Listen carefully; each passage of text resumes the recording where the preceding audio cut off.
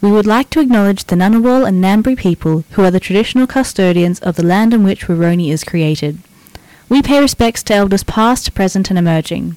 We acknowledge that the name Wurroni was taken from the Wadi Wadi nation without permission, and we are striving to do better for future reconciliation.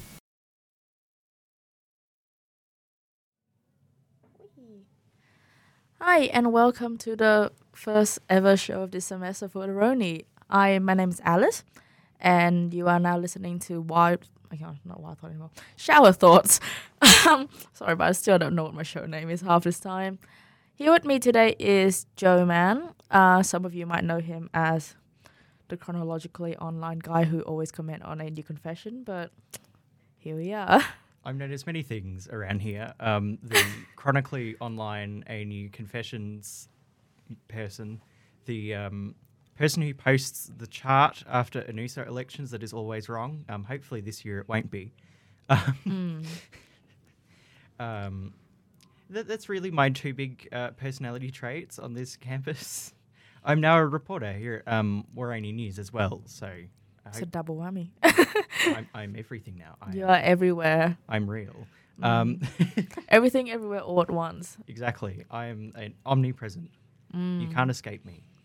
So do tell our listener a little bit more about yourself. What do you study and where and how come you become so obsessed with A&U Confession? Well, I'm an arts and law student here. I'm right at the tail end of my arts degree. I started a second degree, the law degree, last year. And I don't know, back when I started the arts degree, A&U Confessions and A&U Crushes especially was sort of the real content from this campus. So you had the old A&U Confessions, not the one that's up now.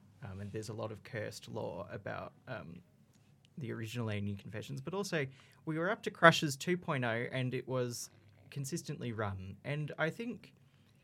after I started at ANU, I sort of had a binge watch of the first few seasons of the original Gossip Girl, and I'm like, yes, this will be my obsession, just as the characters of this very real and normal show are obsessed with the Gossip Girl blog run by Dan Humphrey.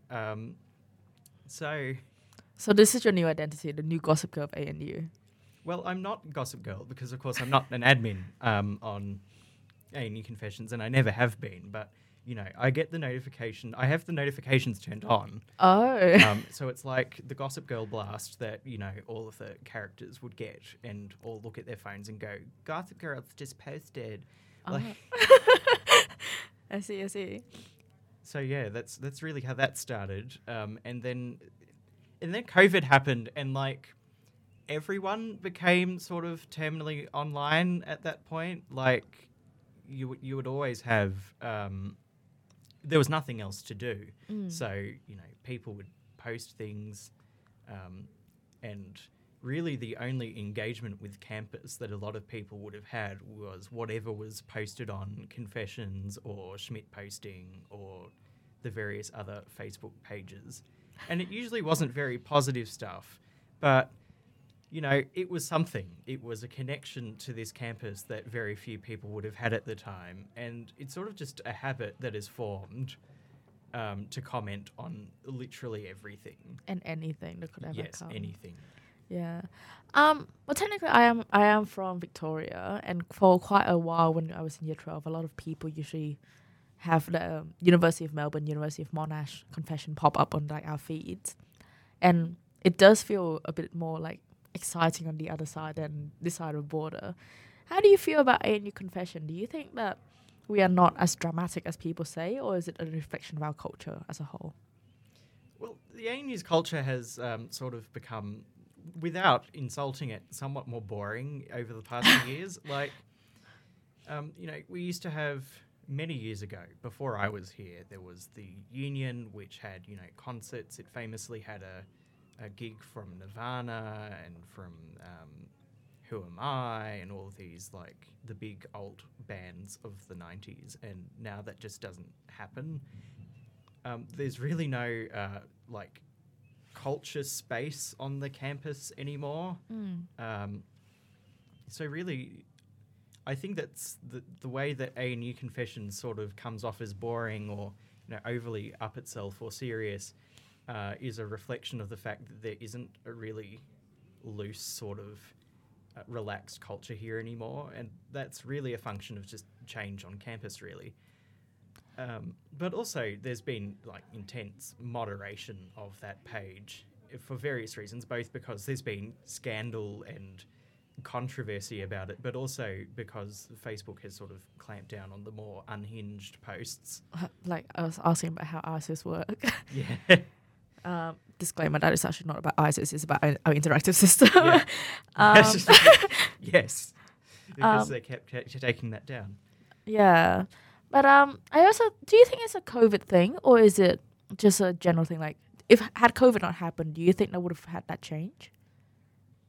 Well, in terms of culture, ever since they tore down the Union building back in 2017, that was always going to be a sort of change as to how students interacted with the campus. And probably even before that, when the ANU Union, which was this sort of organisation, sort of like a NUSA, that ran the Union building, got kicked out in around 2016 to make way for that demolition. It was always going to change, but I think, COVID sort of wreaked havoc. Like, you couldn't run a society because you couldn't have events and you couldn't do very much because we were all either locked inside or studying from home. So, you couldn't really get a fun gathering unless your idea of fun is like a Zoom call.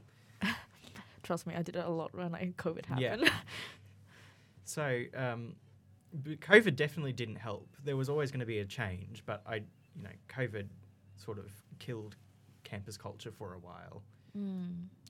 Without overly boasting on NUSA, do you think that they are trying very hard to bring the culture back with the introduction of like big nights out and the band night like down at Wamba and all that? I think so. They have to try everything, right? Because we all pay for them. Like we all pay for this show. We all pay for the student Warani, tax.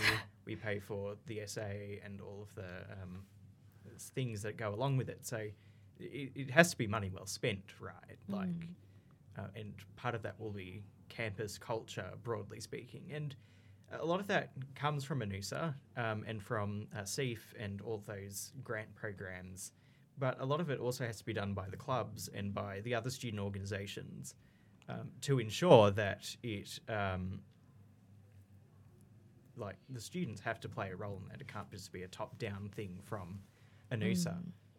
I feel like the thing about culture is really has to be a two-way street. I think on the one hand, it is like ANUSA and all the clubs and everything put an effort into her events. But on the other hand, I think it's also up to the student to do their part of going to the event, supporting the committee and whatnot when they can. Because I work in a club executive for a culture club, and I think it's such a struggle, a time when we plan an event, put like a lot of effort into it, and then no one rocks up, and you're like, oh, that hurts. Or like you put a lot of like, effort into like planning, booking the venue, organizing the food, marketing, publishing and everything. And then you got like 10 people, including like 7 from the committee. So it's 3 in total. Yeah.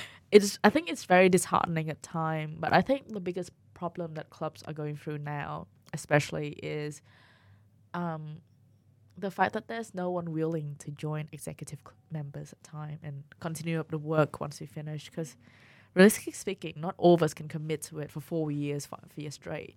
And what happened once we graduated as well? What are your thoughts on that? Well, I'm going through it too. I'm the secretary of the Democracy Society. Without disrespecting my colleagues on that society, it is often quite hard to get everyone, even on the committee, into a room to get stuff done because we're all busy people. We all have jobs. We all have other commitments. And it sort of hurts when you organise a big event and, you sort of...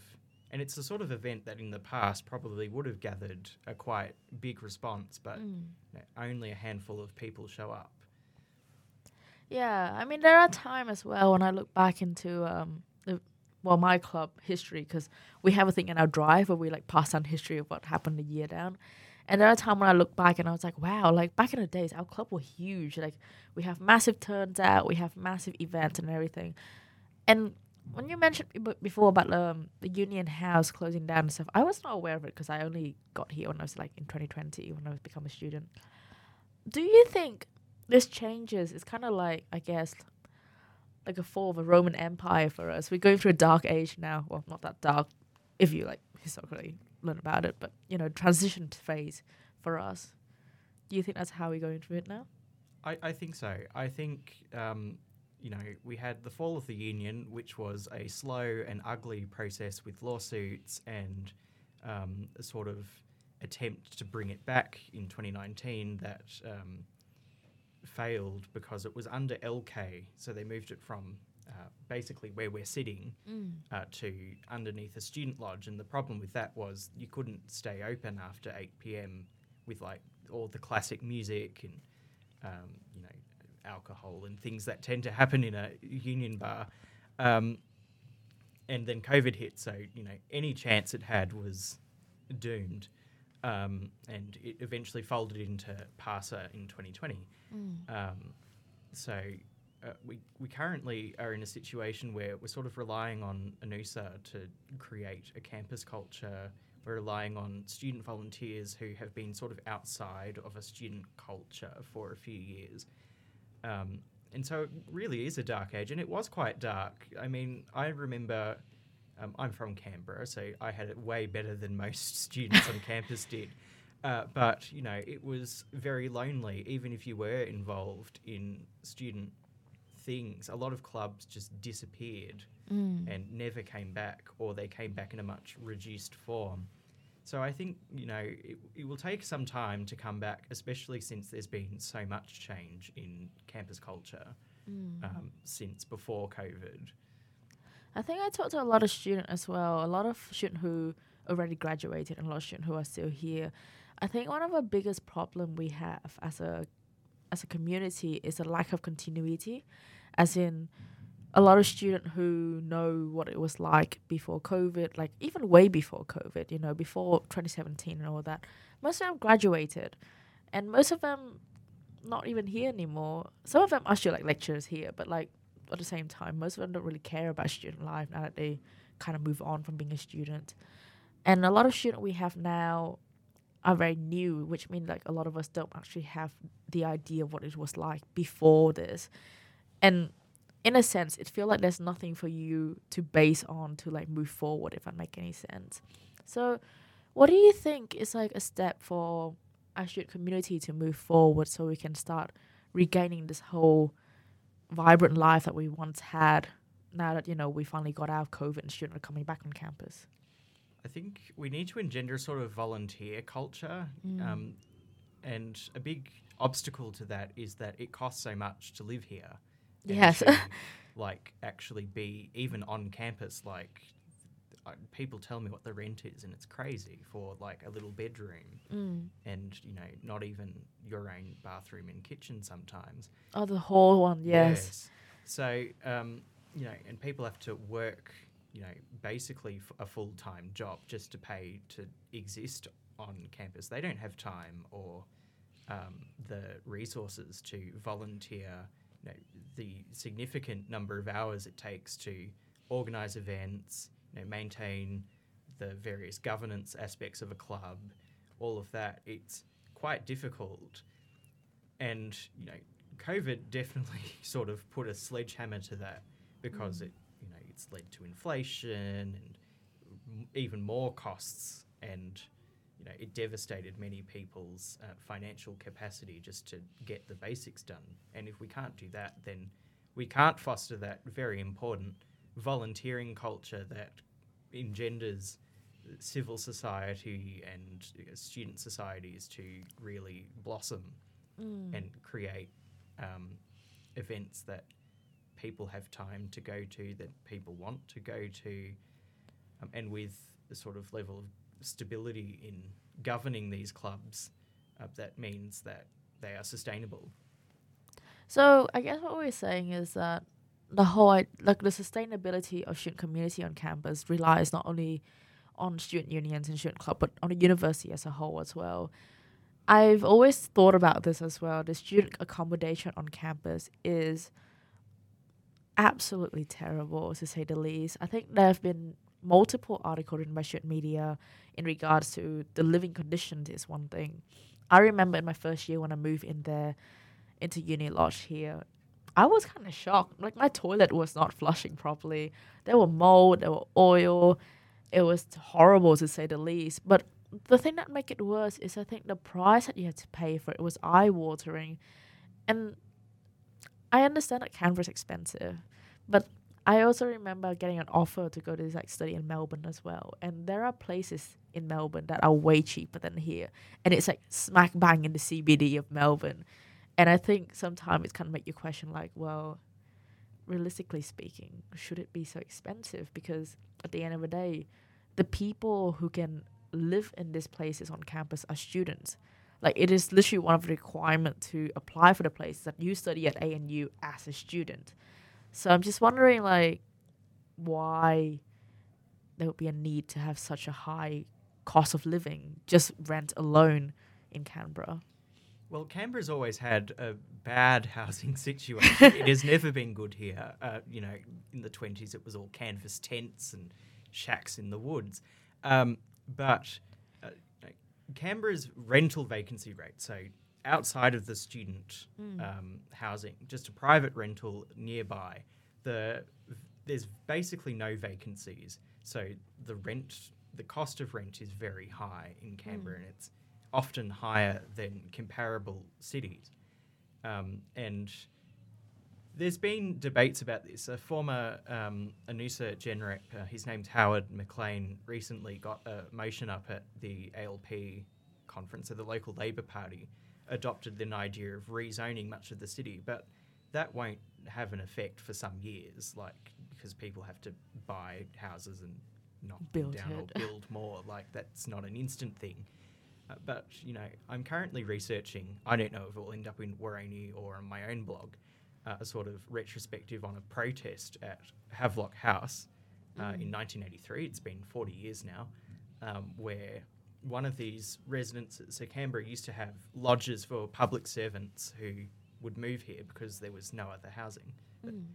And there was a picket outside one of these lodges that had been turned into offices for the police. There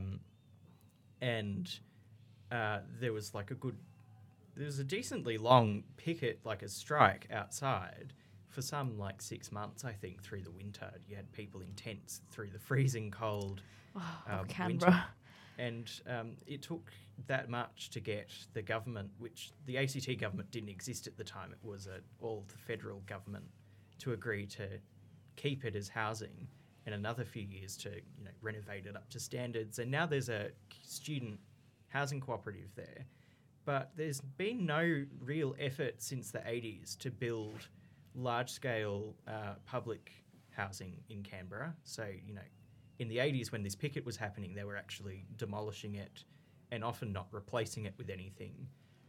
And at the time, there was a sort of mindset that, it's all going to be single-family houses, out in the suburbs with big driveways and nice trees.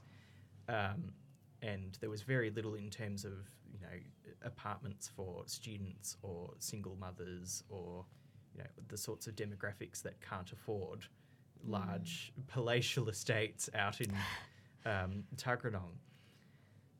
The assumption behind much of Canberra's planning, which was really rigidly enforced compared to some other areas, was the sort of everyone would have a picket fence and a yard. There was no, and there really still is, very little consideration of others that don't fit that mould, like students who need to live close to uni or A student who got a family. Students who have a family. The assumption really is a man, his wife, and some kids and the parents with their jobs in the public service, and there's very little consideration of others in the planning system. That's seen some change, and the vacancy rate of rentals is actually going up for the first time in quite a long time. It's sat around 1% for the past 20 years, and now it's at 2%. So statistically speaking, the housing market should be better than ever at the moment, but it's still terrible, right? Yeah. And it will take a lot of activism to fix that for and a lot of Time for sure. and money. Like, governments don't have this money anymore because they've all whittled away all of the, the hollowing out of the state. The sale of assets, all of the ACT's public housing has been sold off in some form, and very little has been rebuilt. And some of them are like appalling quality as well. I live near Canangra Court, which is often said to be the lowest of the low. It's either here or prison sort of people. That's what they say to the ABC. That's not me projecting some classist view on them. And it's truly appalling. Like, you have asbestos in some of these buildings, you have mould, you have rotting structures. And these people are paying, less than most people, but still, that's the bar is on the floor in terms of quality and cost. Well, I guess not cost on the floor, but, in terms of reasonable prices, the standard is not great. Well, basically, you're not really getting all the bang for your bucks at that stage, Yeah. really. No, I get that. I had a lot of, at the beginning of the year, I had a lot of international students coming over, and as part of like helping them settle down, I used to go around with them to for the house hunting, to tell them what to look out for, because I know, because I'm from Vietnam, and I know that there's some living standard in Vietnam that look normal, but like over here it's like not normal. And so like I remember going with them just to like let them know like here are things you should look out for, because like you don't want to pay an inherent amount of money for something that's worth subpar. And there are places that I went to, even in O'Connor's, and I'm not just talking about like the messy front yard with like the falling over fence, by the way. I'm talking about like inside, like the typical 1960 cupboards, the way that like electric wires are stuck out into like the wall, and the way that the bathroom kind of concave inward and like got stain everywhere. And I'm kind of like, this is sus. This is very, very sus, to say the least. And you can have that very old smell of a house when you walk in. You can see like how old it is, The wafting smell of tobacco in the carpet. Oh yes. Here's one I saw. I'm a bit lucky for Canberrans. My mother's a senior civil servant, so I live with her, and the living standard is obviously much higher.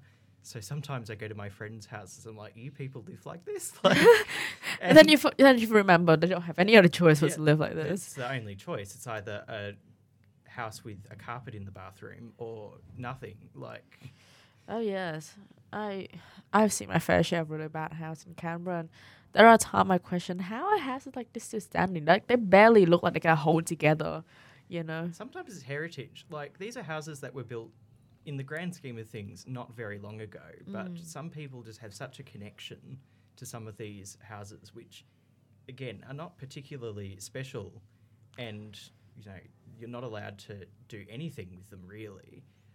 You could renovate them, but a landlord isn't going to drop that expense when they can keep milking you out for money. And if you can't, I guess you can't see, but I'm sort of doing the gesture of milking a cow here, and that's what it is in Canberra. A lot of it is, especially in the inner north and south, there is a lot of houses that really should be upgraded that people don't, in part because some of the permits and some of the regulation on some of these very important renovations, or even like building a dual lock so you can have two houses on a block instead of just one, which would increase housing supply and presumably, if you subscribe to traditional economics, bring the price down.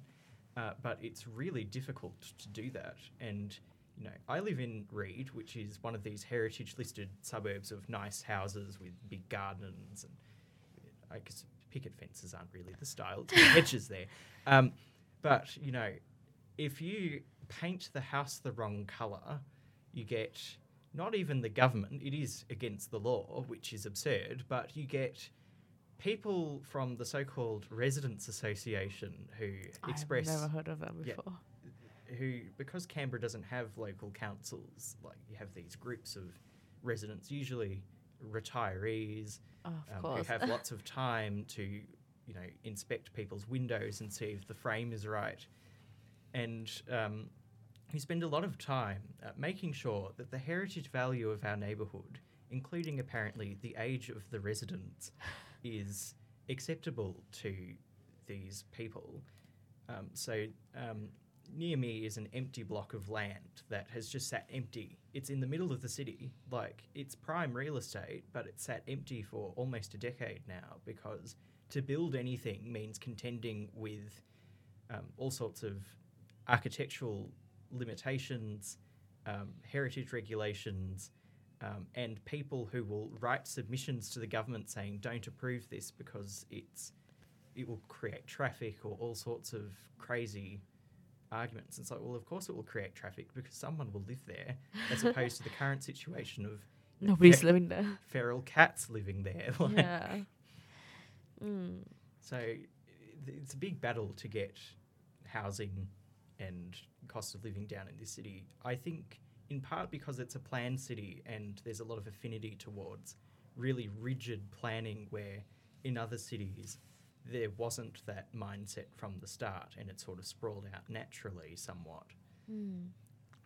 But I also kind of imagine that this kind of rigid planning and like how you can plan your house only exists in Europe, because the amount of time I watch show like Grand Architect or Grand Design or whatever it was, and the biggest concern people have is like whether or not their house fit in with the neighborhoods, and that kind of makes sense. Like I would think it'd be very, very weird if you're driving on like a suburb where it's like, you know, very cozy country house and suddenly you have this giant mansion in the middle. Like it looked very weird, so I kind of grant that. But I feel like the concern, if anything, I feel like the bigger concern should be whether or not the insulation of his house is good enough. You know, the amount of time I go to the house and have like single windows, like with paper thin walls, and with the heat that or the cold that we get in Canberra, I think we need much better insulation than that, because, well, not like the landlord would care that you have to pay twice as much for the electricity because you can't stay warm, but they should, because it really is a human health concern thing at the end of the day. That's right. Like, there's all sorts of living standards things, like insulation, the windows, whether a rental property has a functioning stove, like just basic things that I think the ACT can do better, like, than other places. Like, we have a list of standards that have to be followed, but actually enforcing those standards is difficult because, you know, we're talking about demographics of people, students, you know, the unemployed or the underemployed, single parents that often can't afford to go to a tribunal or to go to mediation over some of these things. And they're the biggest, I suppose, victims of these low living standards. So, you know, it's often an ignored issue a lot of the time because no one can act on it. Yeah. No, it does feel like that at time. Let's go back onto like university campus for those who do live on campus, and, well, I guess some of us are fortunate enough to have our parents support us, or to at least get the little support from Centrelink that somewhat help. But there are also the unfortunate fews who have to go to work, and although they get Centrelink, if they work slightly too much, they get their Centrelink cut off, which is very unfortunate. There's little we could do to help. But do you think that as a university, our university board should do more to try and look out for these people? I think so, and there's a lot they could do. Like, the ANU is in a very unique position in Australia that it is basically beholden only to the federal parliament. It could, if it wanted to, build a whole bunch of towers around campus and bring down the cost of student housing. And there is nothing the ACT government could do to stop them. Not that they would, because the current governing parties are sort of now coming towards building more, where in the past they sort of had an affinity for this build nothing because it's not pretty idea. And as long as they can get this very obscure government board called the National Capital Authority on side, they could just say, hello, Uni Lodge, build this giant tower here and you'll make a lot of money. And Uni Lodge would go, yes, I could put down some money for this. And sure, this would probably result in, still quite high rents, but given the Canberra rental market, probably still lower rents, given that there'd be more student units. And again, to bring up something that Howard, the man I mentioned earlier, said, I think he observed a similar effect when Uni Lodge did come onto campus in the mid-2000s. So when Davy Lodge, Kinloch, And Wombourne? Warrnambool, Yeah. I always get confused between the two. It always confuses me. And Lena Carmel, that was effectively a doubling of the units that were available on campus, because it was only the various halls, and there was Fenner, which wasn't where it is now, but Down like a turn. down, Opposite the Turner. yeah. Yeah. So that was a massive increase of the number of, and I think closing Fenner, which has less units now on campus than it did in the tall but not very nice building that it used to have, may have had an effect of increasing prices. But when the university did build more, I'm sure that there was, I don't have the data in front of me, but I'm sure the price went down. And if you go, it's a supply-demand thing, Yeah. really.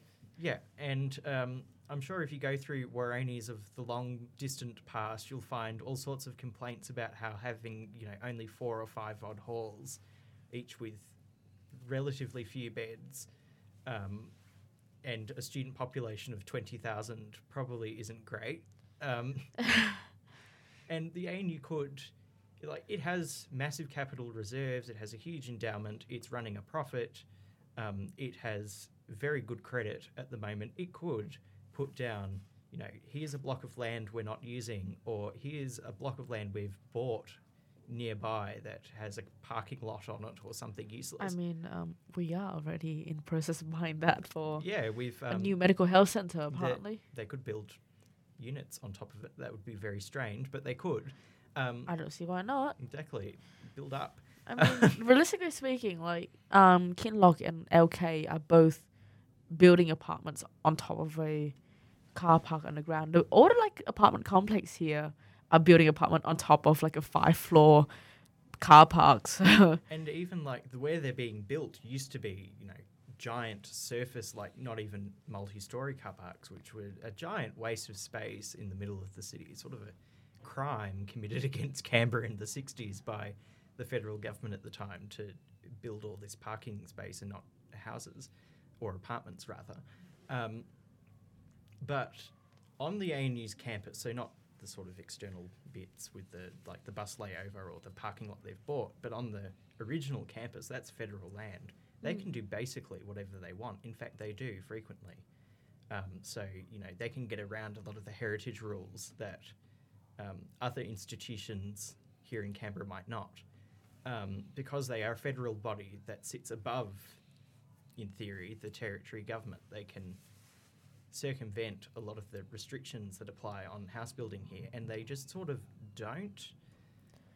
Even with the undergraduate guarantee, where I don't know if it still exists, but first years, first semester, I think. first semesters get an offer of housing, and surely that would mandate building more so that all of the first years could theoretically get one, and that those who stay behind because they have to can stay. Yeah.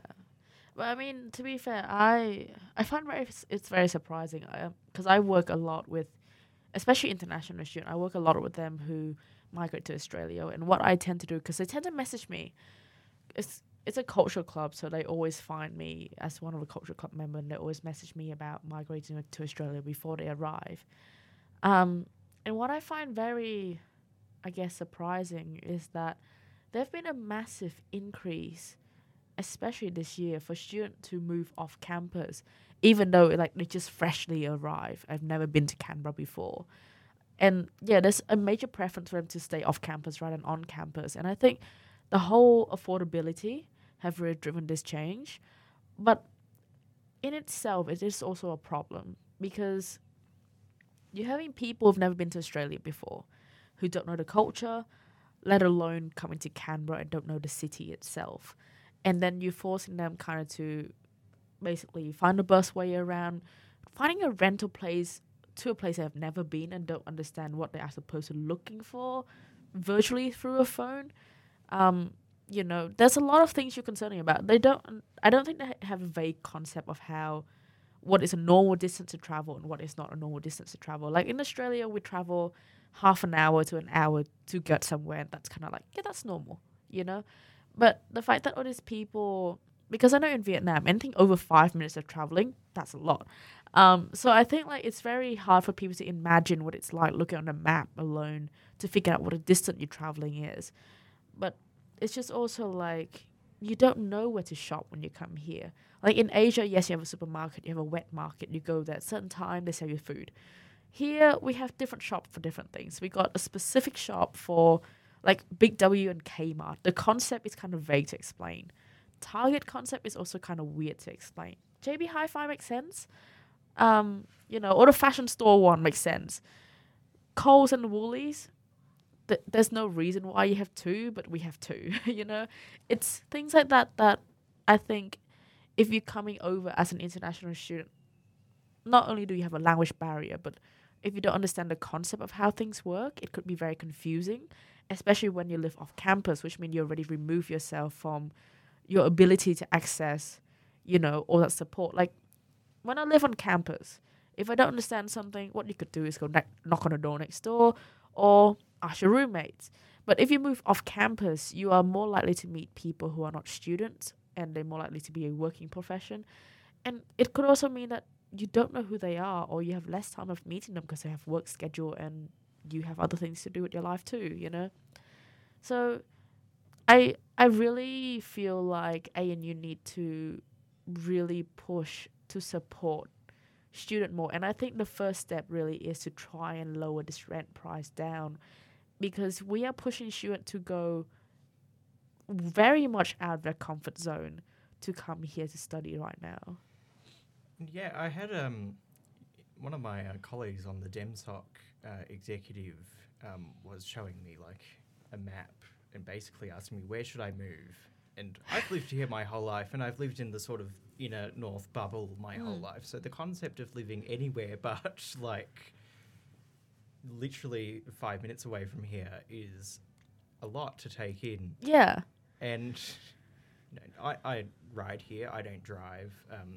I've lived in Canberra's city my whole life. So, you know, people say, there's an apartment in like Coombs. And I'm like, where is Coombs?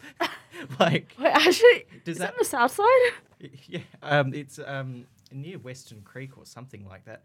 You know, places with a postcode that starts with 29, like instead of 26, and I'm like, those exist? Like, not in an elitist sort of, you know, I would never move their way. In a sort of, that's a very long way away, even for someone like me who has lived here forever.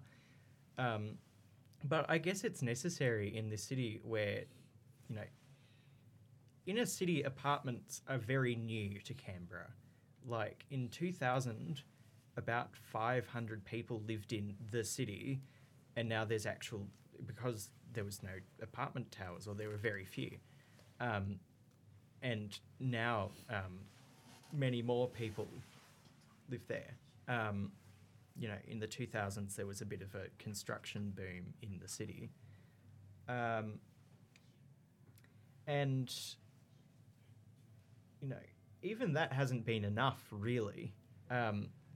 You still have to go, like, yonders away to find an affordable unit off campus, which means that creates additional costs, like, you know, you have to drive often because if you go too far out, there's often not a bus.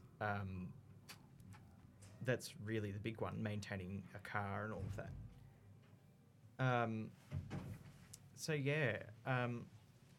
And it must be, as you've said, very difficult for building community, especially if you don't have groups of students, especially first-year students, sort of living together, mingling, developing a sort of shared experience.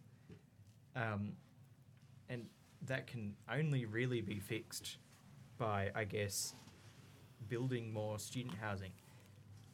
I want to add, though, that there is a new student housing sort of development near here. The Yukonbrook one or a different one? It's like Y Suites or something. Just a lot of people haven't heard of it, but it seems pretty big. It's a tower just on Moore Street, so near the bus interchange.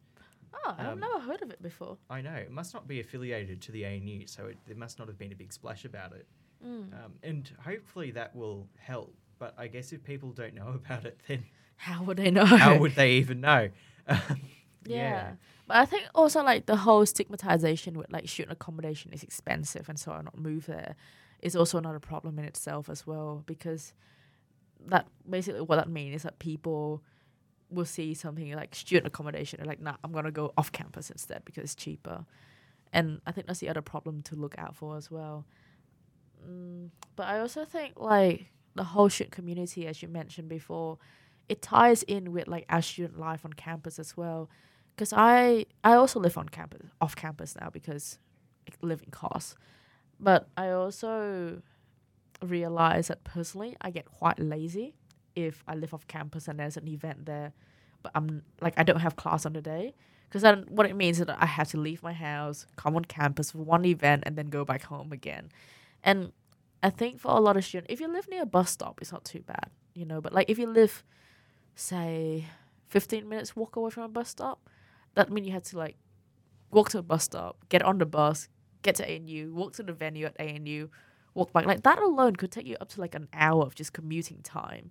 And if you think about it, right, there's no incentive for you to go to an event unless it's online then. Yeah, and like if it's online, it will just be people on Zoom sort of blankly staring at each other. Not even, just black screen with names. If that. Yeah, so like a big part of, I guess, rebuilding community on campus will be sort of, it has to come from a sort of critical mass of people just being nearby. Yeah.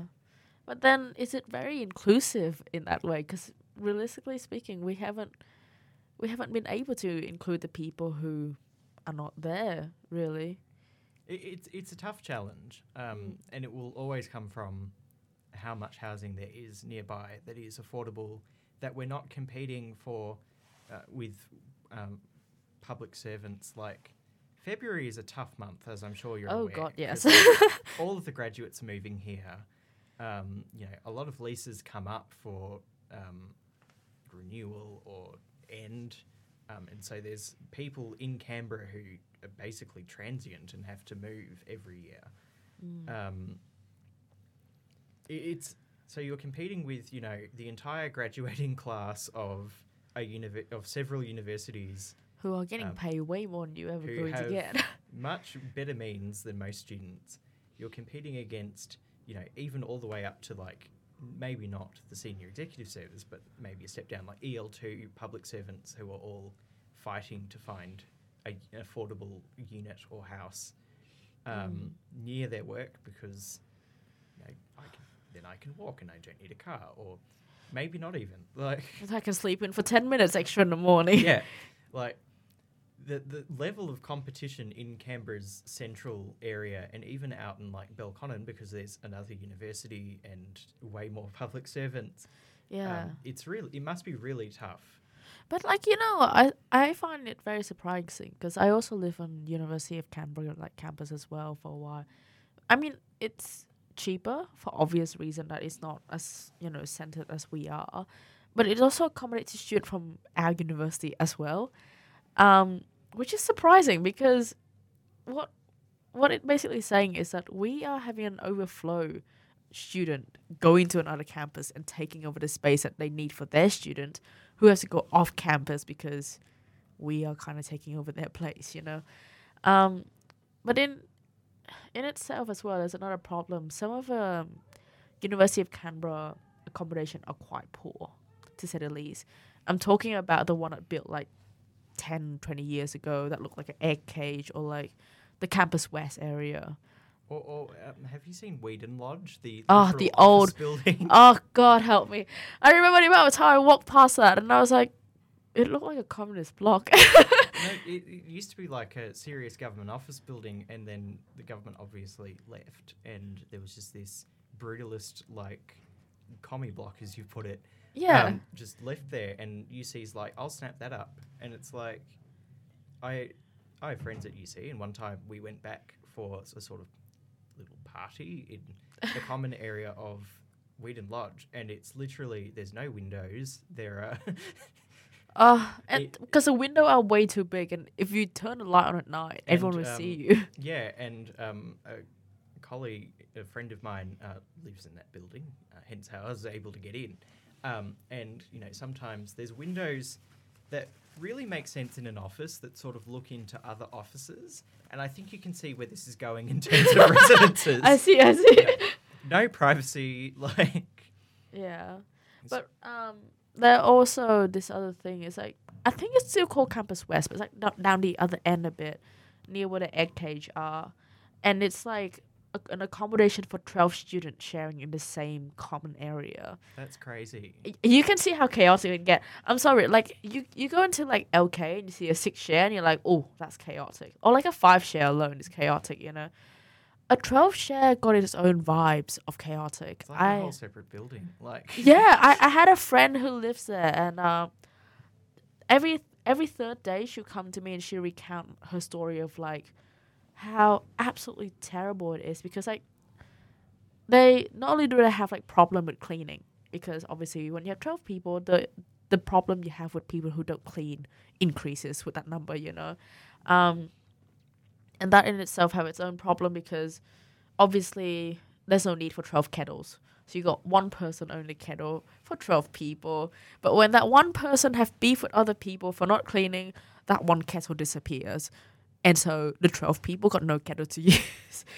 On the side of like shower, for instance, 12 girls. You would assume it's clean, but no, it's not. That means you're 12 times more likely to get your shower clogged, but you're also less likely to get it clean because nobody want to pick it up.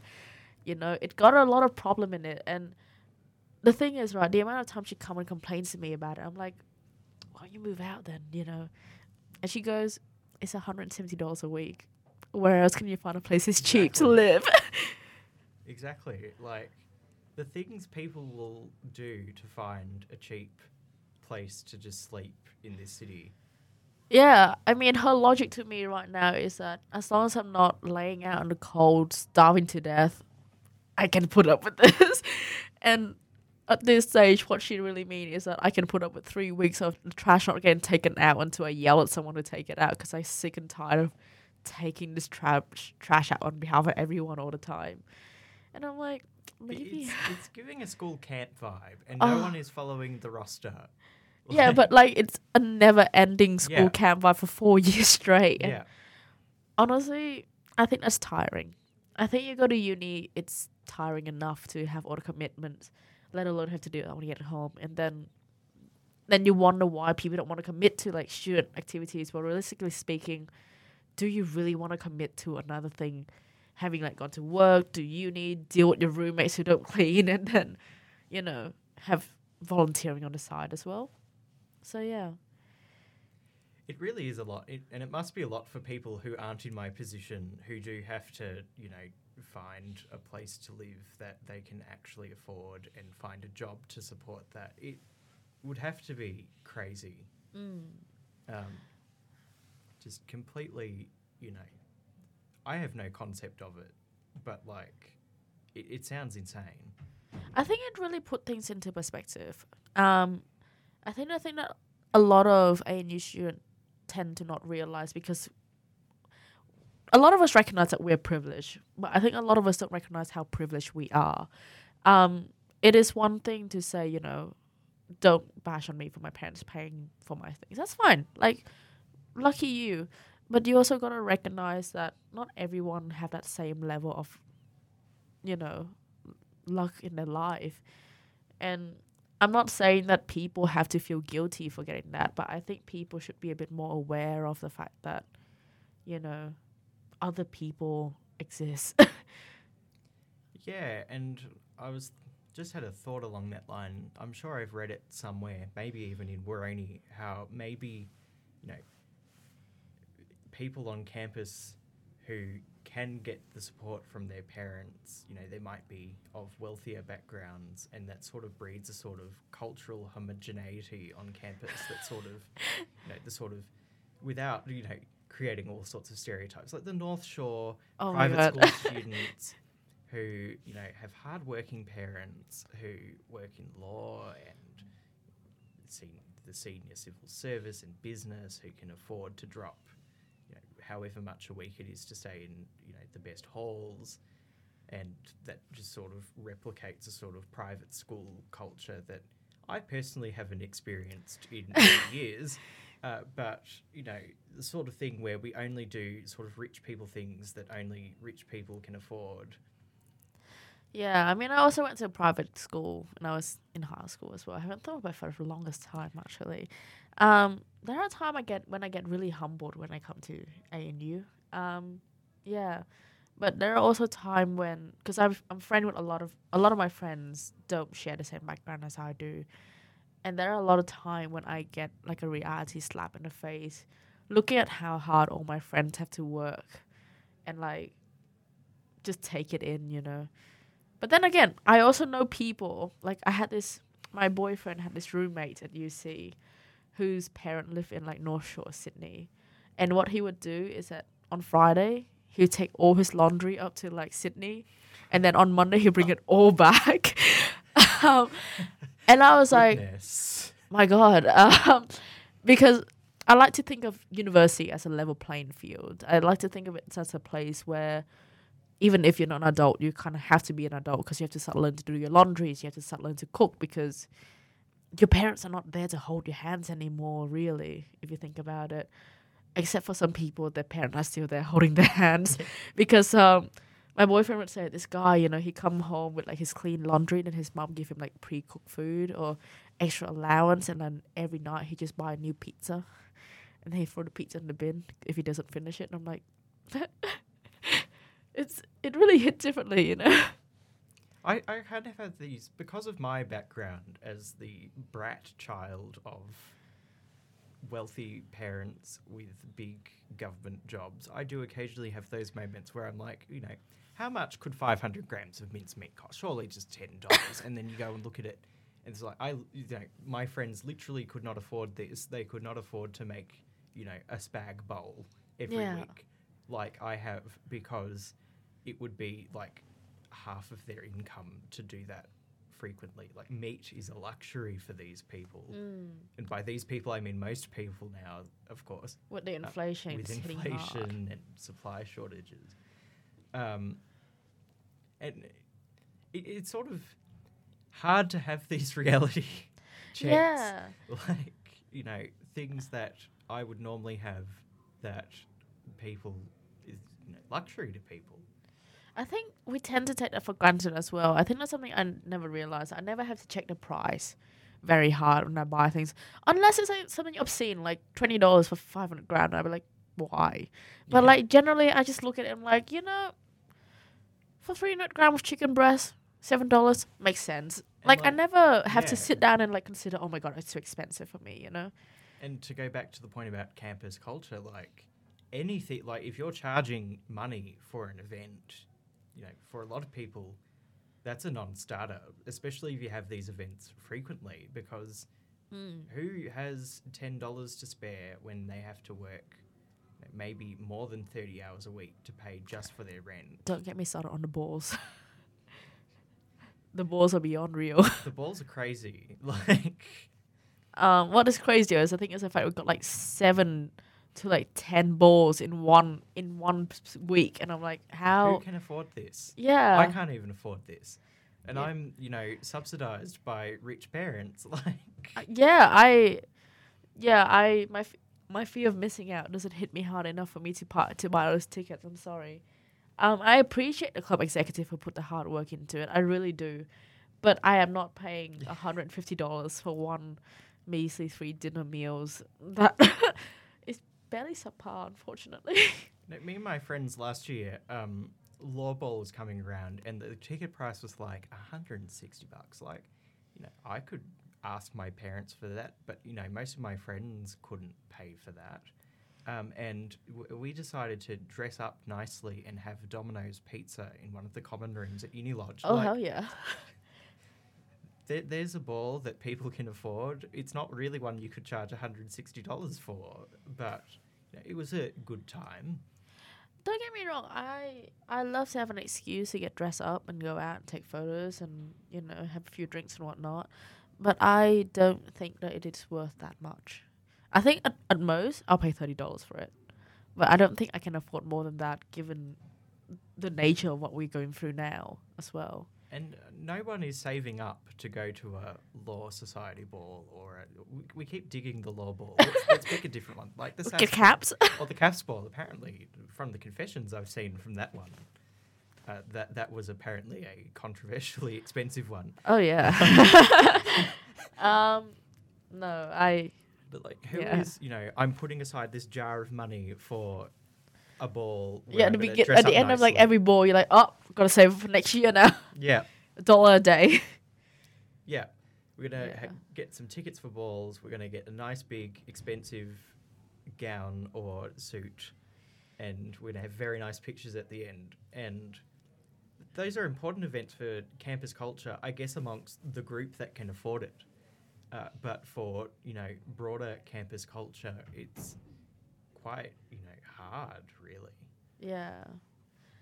Anyway, I think that is, we're going to have to wrap up here, I guess. It is time to go. It was really nice having you here. It's really nice to join you and to join Waroni for this semester. Yeah. And that's a wrap of our first ever interview with the Chronicle, a new commenter. Hello. Goodbye. All right, then. See you next week. See ya.